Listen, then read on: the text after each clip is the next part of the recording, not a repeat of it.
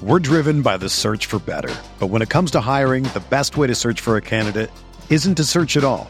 Don't search, match with Indeed. Indeed is your matching and hiring platform with over 350 million global monthly visitors, according to Indeed data, and a matching engine that helps you find quality candidates fast. Ditch the busy work. Use Indeed for scheduling, screening, and messaging so you can connect with candidates faster. Leveraging over 140 million qualifications and preferences every day, Indeed's matching engine is constantly learning from your preferences, so the more you use Indeed, the better it gets. Join more than 3.5 million businesses worldwide that use Indeed to hire great talent fast. And listeners of this show will get a $75 sponsored job credit to get your jobs more visibility at Indeed.com/Blue Wire. Just go to Indeed.com/Blue Wire right now and support our show by saying that you heard about Indeed on this podcast. That's Indeed.com/Blue Wire. Terms and conditions apply. Need to hire? You need Indeed. Do you ever feel like you're always on? What do you do when you need a moment to chill? How do you like to hit the reset button to get ready for what's next? These days, everything is go, go, go. It's nothing but nonstop hustle all the time. Work, family, friends, a million pressing social issues, and an expectation to be on 24/7. Sometimes you just need a moment to turn off and hit the reset button. That's when you reach for an ice-cold Coors Light, the beer that's made to chill. Listen, there's a lot going on in Green Bay right now, and I feel like we could all use a moment to chill with a Coors Light. See, Coors Light is cold lagered, cold filtered, and cold packaged. It's literally made to chill. It's as crisp and refreshing as the Colorado Rockies. Perfect for a moment to unwind. Coors Light is what I choose when I need to unwind. So when you want to hit reset, reach for the beer that's made to chill. Get Coors Light in their all-new look delivered straight to your door with Drizzly or Instacart. Coors Brewing Company, Golden, Colorado, and as always, celebrate.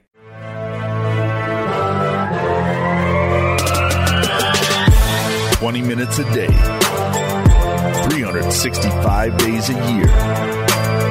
This is the Pack a Day Podcast.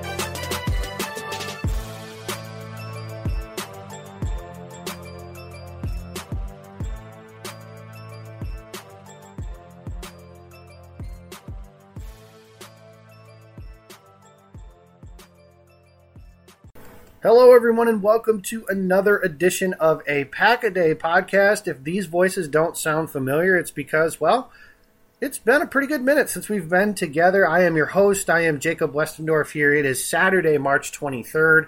It is the week of opening day in Major League Baseball, so I'm excited. I already have the day off for the occasion, but that's not what we're here to talk about. Joined with me is Zach Jacobson, returning from a brief hiatus. We are finally back together again. Zach, it's been a minute. How are you? I'm good, man. It feels like it's been a couple months since we've been together, but really it's only been a few weeks. Wow, it's good to be paired back up again. And also, nobody cares about baseball, Jacob. Yeah, that's fair. I understand that. I understand that. Yeah, I mean, I think the rule is in podcast timing, if you're not together, it's like every week is actually about a month. So if you do that, I think the last time we were together was right after the Combine. So it's been about a month, which means about 4 or 5 months in podcast timing. So it's been a long time. We didn't have a chance. I have heard some of your thoughts and opinions, but I kind of want to go through this stuff together on the Green Bay Packers and the not normal activity that they had in free agency. They signed 4 guys, Preston Smith, Zadarius Smith, Adrian Amos, and Billy Turner. They also re-signed Mercedes Lewis. We can talk about that a little bit because that was a little surprising to me. But let's start with the 2 big ones. Obviously, the edge rushing position was a huge need coming into the offseason, and they signed not one but two guys. Zach, go through that day with me a little bit, because here's kind of the timeline of how it went. Was Za'Darius Smith, it was announced he agreed to terms with Green Bay at about 8 o'clock Central Time. And then about a half hour later, they signed Adrian Amos. And then I always say I went dark for a little bit. I wasn't checking my phone at work for a little while. And then I came back about an hour later and found out they had signed Preston Smith also, and I was floored. And then about 45 minutes later, they signed Billy Turner. So within a span of 3 hours, they had signed about 4 guys, and to some pretty big money contracts. So let's start with the pass rushers. When they signed Za'Darius Smith, did you think, okay, there's the edge rusher, they're done, they're not going to do anything at that position now until the draft? Is that what your thought was, or did you think that somebody else was, like, maybe not Preston Smith, but like Justin Houston or one of those lower tier Aaron Lynch type pass rushers? Did you think that was possible, or did you think they were done?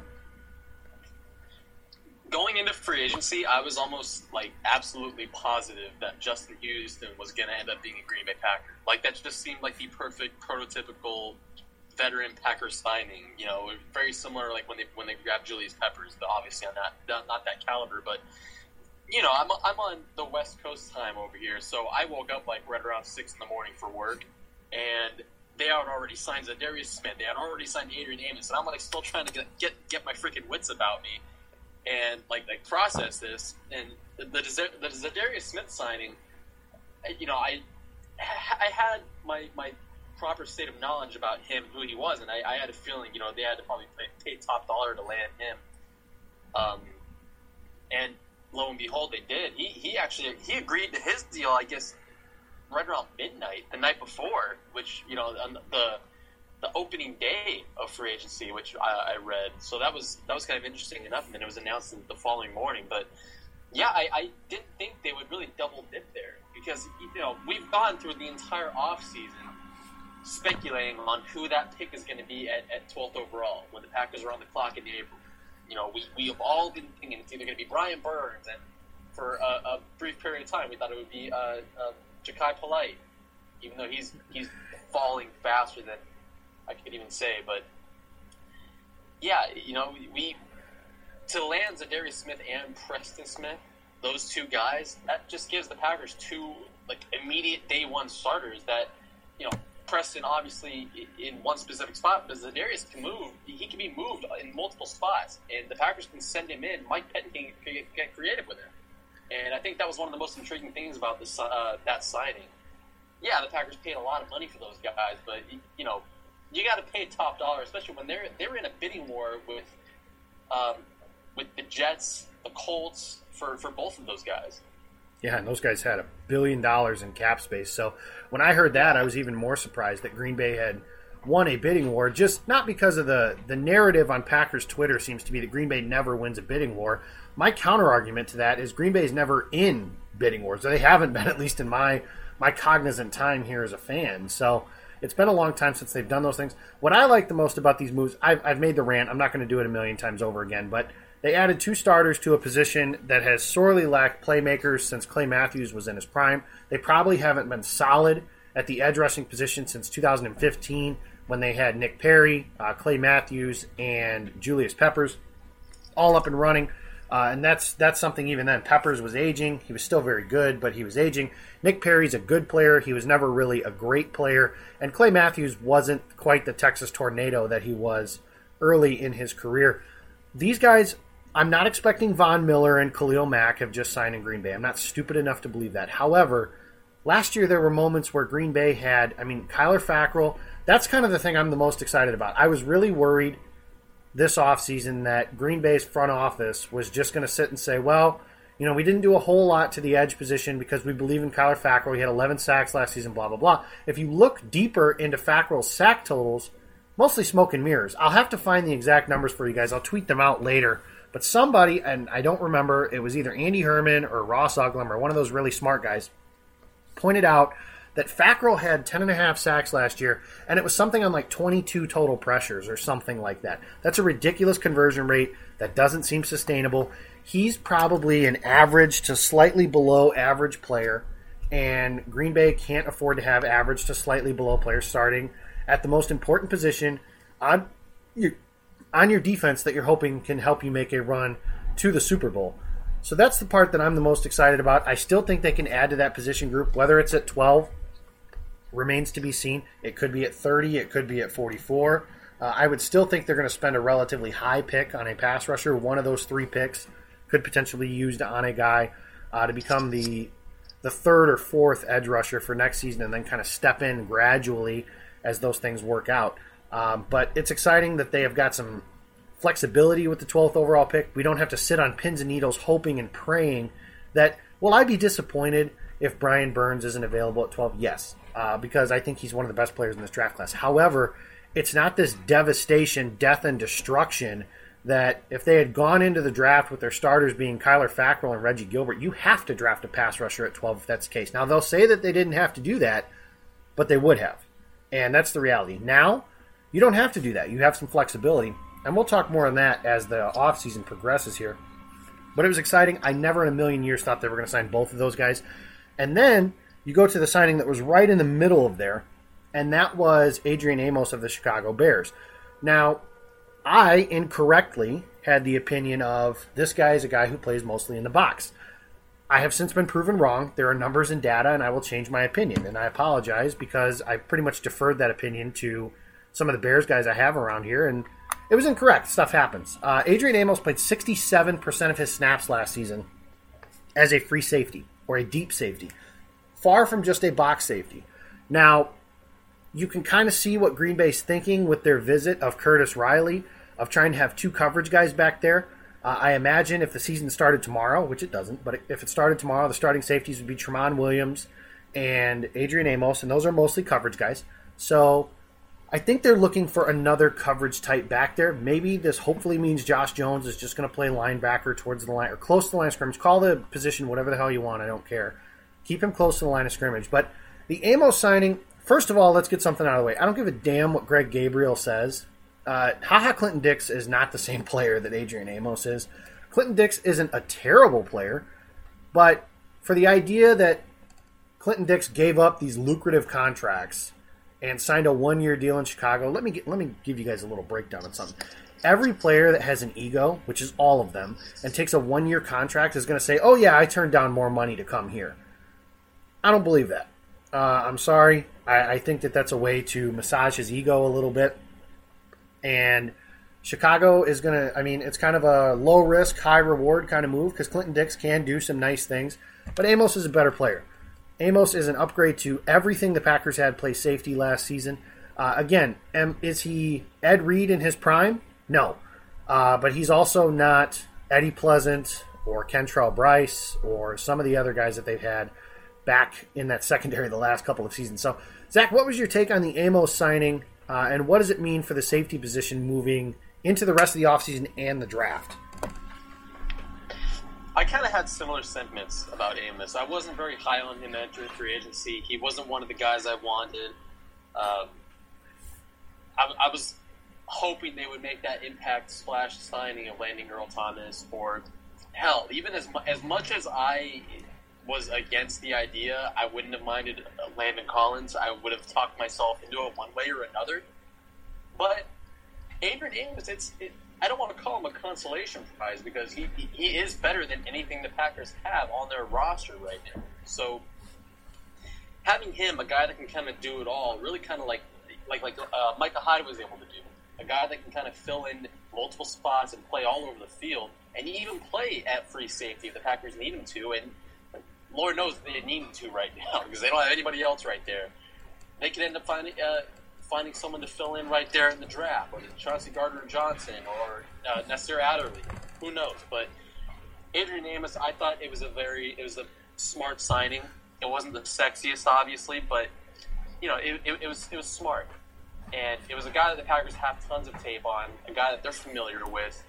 And the Bears got HaHa Clinton Dix. So, the Packers are really obviously the obvious winners here. And I think everyone can agree with that. Everyone except Greg Gabriel, apparently, or who was it? It was one of the Arkish brothers said something about fanboy analysis, which is funny considering the radio station he works for is the local one that I listen to around here. And there's an anchor who is on the mid-afternoon show that strictly refers to the quarterback in Chicago by his first name only.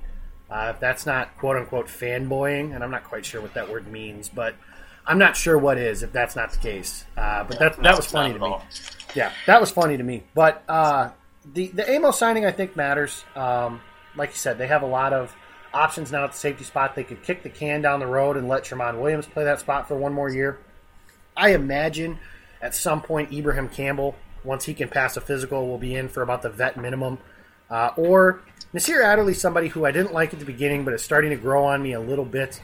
I still don't really love the idea of a safety in the first round. If they can get him at pick 44, I think that's about the sweet spot of where I would like him. But he is starting to grow on me a little bit.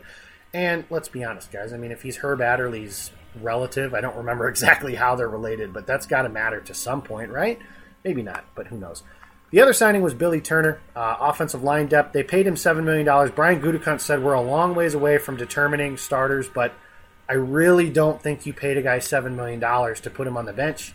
And you're not going to pay Brian Bulaga $8 million this year to have him sit on the bench. So it appears as of right now, the starting offensive line is going to be David Bakhtiari, Lane Taylor, Corey Linsley, Billy Turner, and Brian Bulaga. That leads to an interesting discussion because as soon as these signings were made, somebody said, the Packers have draft flexibility. Can they take an offensive lineman at 12 overall? Here's the problem I have with that. In my opinion, if you're taking an offensive lineman in the top 15, I believe you should be hoping that he plays left tackle for you in the future. Left tackle is a more important position than right tackle. Not by a lot, but by enough, especially when you have a right-handed quarterback. And you're also, all things considered, hoping, if you draft, let's just say it's Jonah Williams. If you draft Jonah Williams at 12, you are hoping in his first season that he does not play. I have a really hard time picking somebody in the top 15 and hoping, nope, he's not playing, and if all of our starters stay healthy, now that's unlikely, but I got a hard time picking somebody that you hope doesn't play. That's not to say that I don't want the offensive line position addressed, and maybe early. Maybe that means pick 30. Maybe that means pick 44. Maybe it means 75. But I know they have some depth issues on the offensive line, but I don't think I could get behind an offensive lineman pick at 12. I would understand it, but if you asked me, if somebody else was on the board, I would probably prefer that person. Zach, what's your take on taking a lineman that early with this signing of Billy Turner, and is he going to be the starting right guard?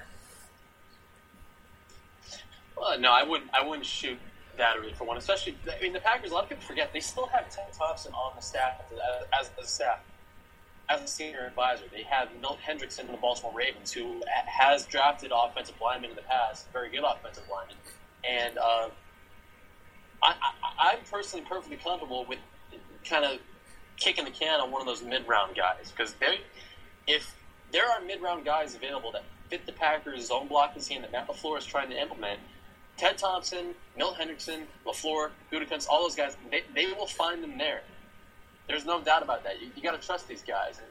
And just shooting that high for an offensive lineman in a class like this, it's loaded at positions of significant need. There's safeties on the board, there are edge on the board, there's tight ends, there's wide receivers that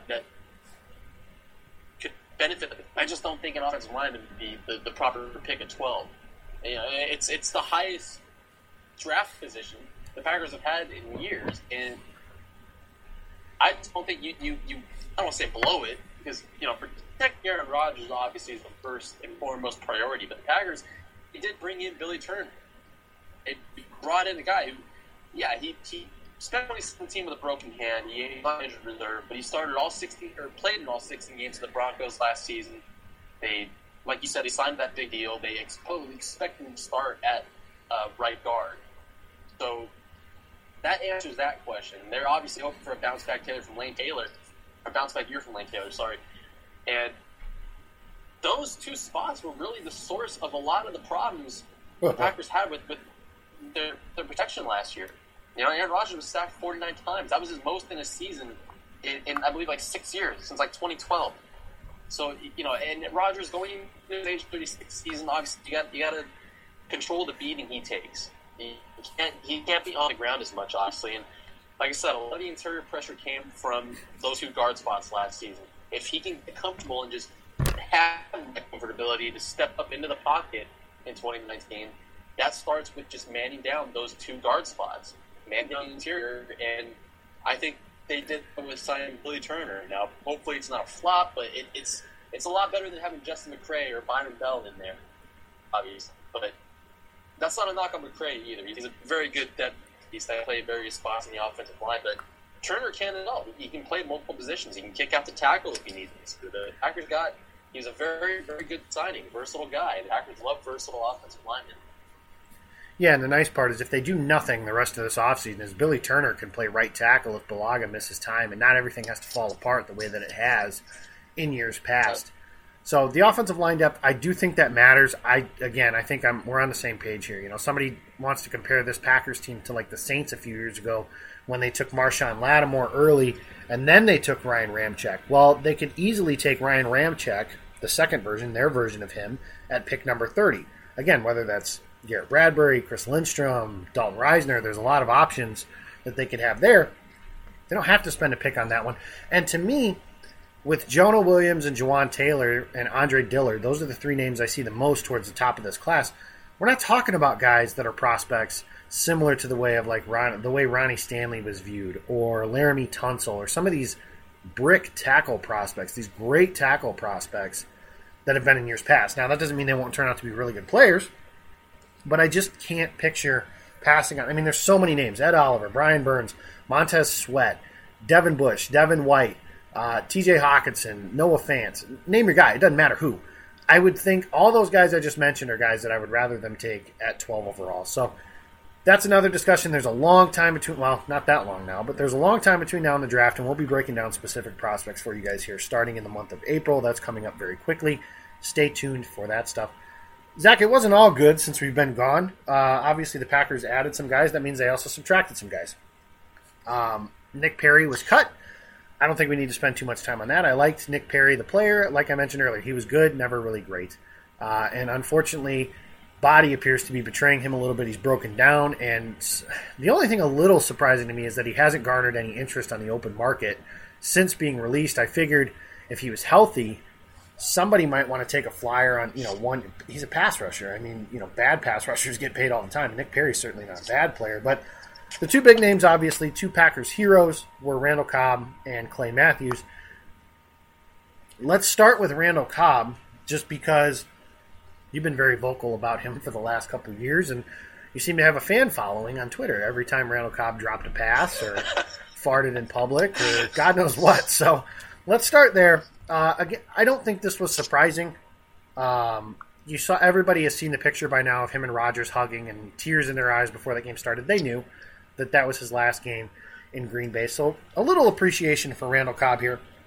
He was a great draft pick. It seemed like that was the draft crush that everybody on Packers Twitter had that year, and I jumped out of my seat at a Chili's when Randall Cobb was selected because I was so happy that he was coming to Green Bay. Started his career with a bang, obviously. 2 touchdowns that opening night against the New Orleans Saints. Ran the wrong route on one. Rodgers still hit him, and he made a play after the catch.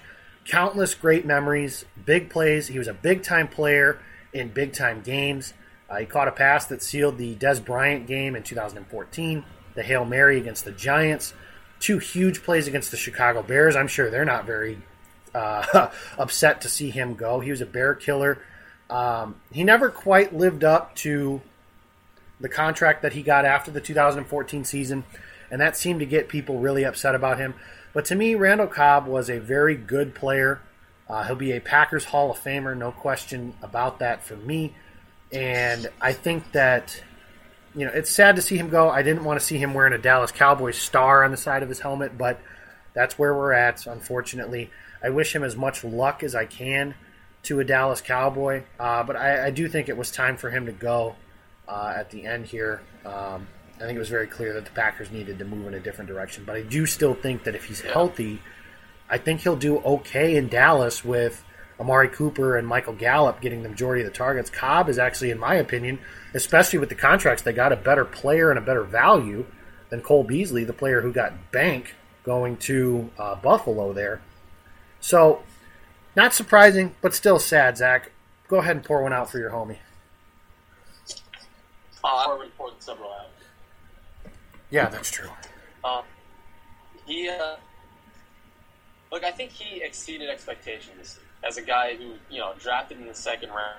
He's just going to be this slot receiver. He's going to be reliable. He's supposed to be this huge, this big play dynamic threat that ended up becoming one of Aaron Rodgers' most trusted targets, one of this fan favorite in Green Bay, and a guy who will probably end up, like you said, being in the Packers Hall of Fame one day. So that 2014 season when he broke out, had the 1,200 yards, got that big contract. That was really Cobb at the peak of his abilities. And even outside of 2014, when he was on the run, when he caught passes, he was just in the open field. He was choking guys out. He was hard to bring down. He was weaving in and out. It was so fun. It was refreshing to see that playmaker in the offense, and a guy that you get the ball in his hands, he would just do whatever he possibly can with it before finally going to the ground. So, yeah, Cobb, like you said, it was just time, and the Packers they're obviously trying to move forward under this new regimen, and he couldn't stick around, and I think Aaron Rodgers, Randall Cobb, they all knew that, and that's the nature of the business. That's the tough part. You got to say bye to guys like that, guys you've been around for 7-8 seasons.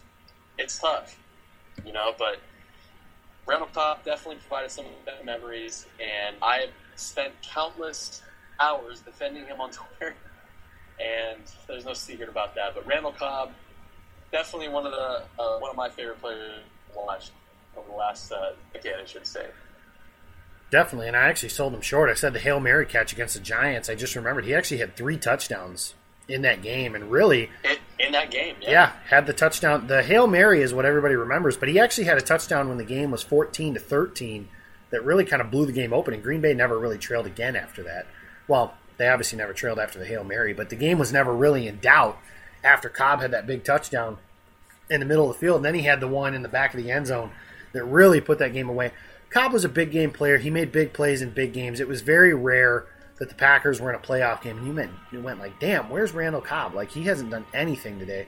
Very rare that happened. He was a big-time player, and I wish him, like I mentioned earlier, as much luck as I can wish to a now Dallas Cowboy in his next step of his career. So I hope he does. And he was total class, too. Yeah, absolutely. Just defined it. Yeah, every account has always said Cobb was a great guy. He did some great things in the community. I've met Randall Cobb a couple times. He was always really cool. Consummate professional. And it's sad to see guys like that go. The other guy that left, obviously, was Clay Matthews. He's been the face of this defense. Really, honestly, he was kind of the co-face of the defense when Charles Woodson was around. And as soon as Woodson left, everybody knew, like, you see Green Bay defense, and it was Clay Matthews. Something about him that I always knew that made him a great player was how different that defense was when he wasn't on the field. For example, in 2010, when Matthews was healthy and playing, the defense was one of the best in football. When he was not on the field, they were pretty darn average. And that was a defense that finished the top 5 in the league and won a Super Bowl. Matthews is the franchise's all-time leader in sacks. He played injured. He played with various ailments throughout his career. He switched positions. He wasn't always the happiest about having to play on the inside, but he did do it. And I know some fans eventually got sick of Matthews by, the contract that he signed as well, saying he wasn't worth it. To me, Matthews played with a broken thumb. If he was able to play injured, he did. And I think that I got a really hard time blaming players for getting injured, just because it makes it, the way that we talk about injuries, it almost makes it feel like the player is trying to get injured and that they're not doing everything they can to get back on the field. And that just wasn't the case. Clay Matthews may look Hollywood, quote unquote, the long hair, he's from California, all that sort of stuff, but he really isn't. He's a gritty player, he's tough, and he said he's a difference maker in his press conference with the Los Angeles Rams. Is he the same player that he was in 2010? No. But he is going to play a role in Los Angeles that I feel like is the role that Green Bay should have been looking to get for him for the last couple of years. They haven't been able to do it for various reasons. And as I've mentioned, again, another player who he had 11 sacks in 13 playoff games, another big-time player in big-time moments. And if you think back to, there's so many plays in Super Bowl 45, you can probably sit back and argue this with me. I would tell you the biggest play of that game, there's two options to me.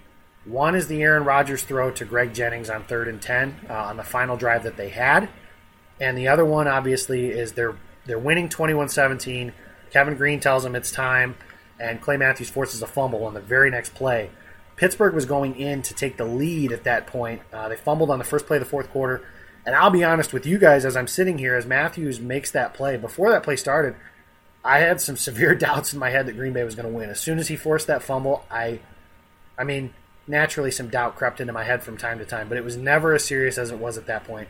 Clay Matthews, first ballot Packers Hall of Famer, one of the greatest defensive players. Maybe in my lifetime, I caught the very tail end of Reggie White. Probably the best defensive player I've ever seen play in his prime other than Charles Woodson. Great Packer. Again, a lot of really good things have been said about him as well as far as the person that he's been since he's been in Green Bay as well. LA got a really good one. I'll be rooting for him while he's out there.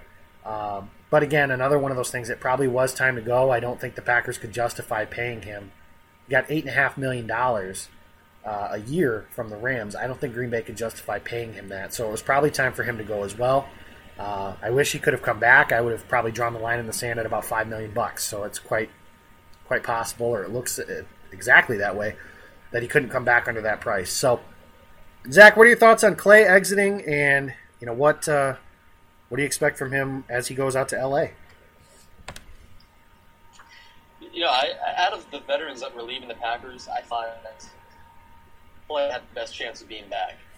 I thought they would find a way to negotiate some kind of team-friendly to kind of keep him around, let him play out the final years of his career as a Packer, or a year, depending on what it was. But yeah, and I feel like bringing him back would have probably meant like a full-time move to middle linebacker, which probably would have meant the best thing for the defense as a whole. But he obviously didn't have the same strength, same speed, the power to win one-on-one battles on the edge anymore. So it was time.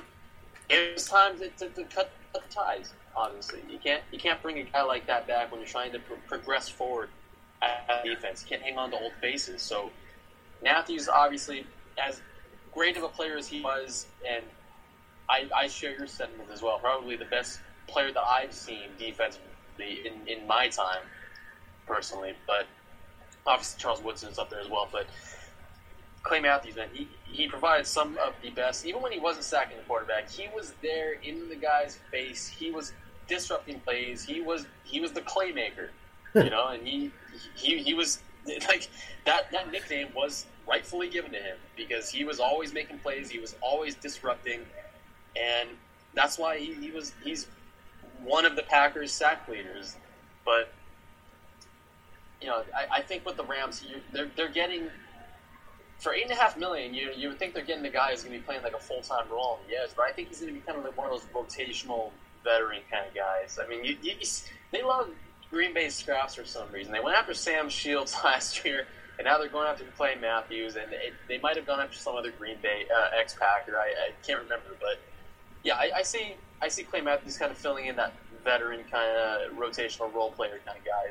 He just steps in, probably third down situations, or maybe he does fill in a linebacker role. It shifts to the middle in certain situations, but I don't see him filling in there as a starter by any means. No, and that seems to be the best role for him at this point. Again, he can. Yeah. I mean, I'm sure he can play those 2 more years and be pretty good at it for the next 2 years. Whether or not that's the end of the line 2 years from now, we'll see. Obviously, but yeah, it's for nostalgia purposes. That was a tough day there on. I think it was Wednesday night that everything hit that. Clay and Cobb were gone, so the right moves Tuesday. There you go. Okay, so the right move for those purposes, but from a nostalgia purpose, yeah, it was tough to watch that happen. And like you said, we wish those guys luck in their next faith or their next journey. I hope that they come back to Green Bay next year for a playoff game or something like that. That would be kind of cool to see that happen. But yeah, there you go. That would mean Green Bay has home field advantage throughout the playoffs, which would be awesome too. That's going to end this version of Pack-A-Day. We thank you guys for listening into this show. You can follow it on Twitter. It's at Pack-A-Day Podcast. You can follow me. I'm at Jacob Westendorf. You can follow Zach at Zach A. Jacobson. Zach A. Jacobson. Thank you guys for listening to the show. The Cheesehead TV Draft Guide is out, available. Pre-order it here. The time for pre-ordering is coming to an end. You can get it for $7, and it'll be one of the best things you read all year. A lot of really good, smart people breaking down this year's draft class.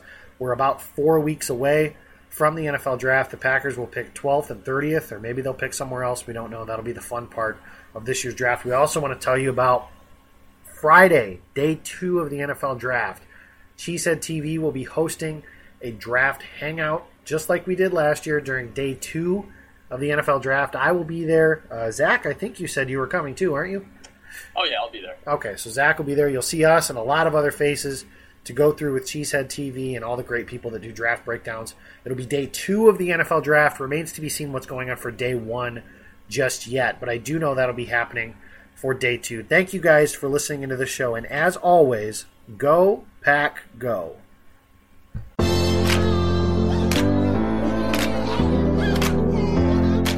3rd and 6, trailing 30-23, 2 minutes straight up to go in the game. San Francisco showing a blitz through the A-gap, and here they come. Rodgers looking, throws left side of the end zone. Touchdown! Davante Adams, left corner of the end zone from Aaron Rodgers. 16-yard touchdown pass. The Packers an extra point away from getting this game tied. Beathard on 3rd down and 3 in the shotgun. Football to the 46 at Green Bay. Packers showing a blitz, and here they come. Beathard looking, hit as he throws it deep down the right sideline. And intercepted on the play. Spectacular interception by Kevin King at the 9-yard line of Green Bay. Snap to Rodgers looking right. Throws the right side. St. Brown makes the catch inside the 30-yard bound. Oh, he reached back to gather it in, using all 6'5" of his frame. Tumbled out of bounds inside the 30 of the 28-yard line. Snap to Rodgers, looking downfield, throws the left side. Davante's got it, out of bounds inside the 10-yard line. Oh my goodness, what a throw and catch.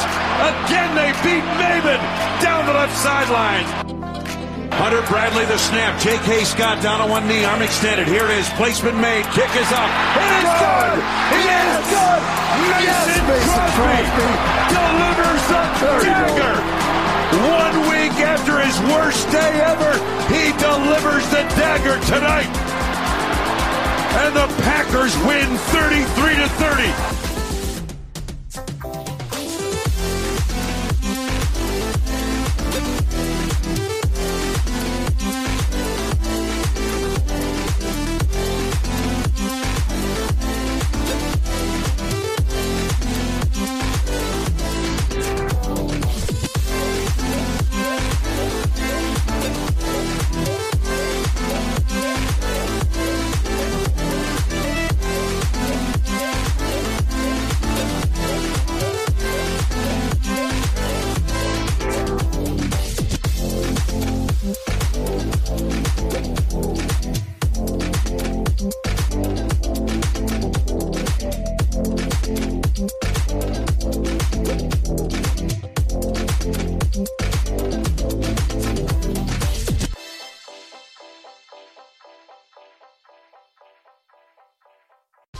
Whether you're a world-class athlete or a podcaster like me, we all understand the importance of mental and physical well-being and proper recovery for top-notch performance. That's why I'm excited that Unified Healing is sponsoring this podcast. Unified Healing is a new and super innovative global network of wellness centers powered by Energy Enhancement System, or EE System. If you haven't heard of the EE System, you'll want to listen up. This technology promotes wellness, deep relaxation, purification, and rejuvenation. In hundreds of locations across the globe, access to a center is easy and affordable. Interested in experiencing the EE System technology for yourself? Go to unifiedhealing.com/bluewire to learn more and find a center near you.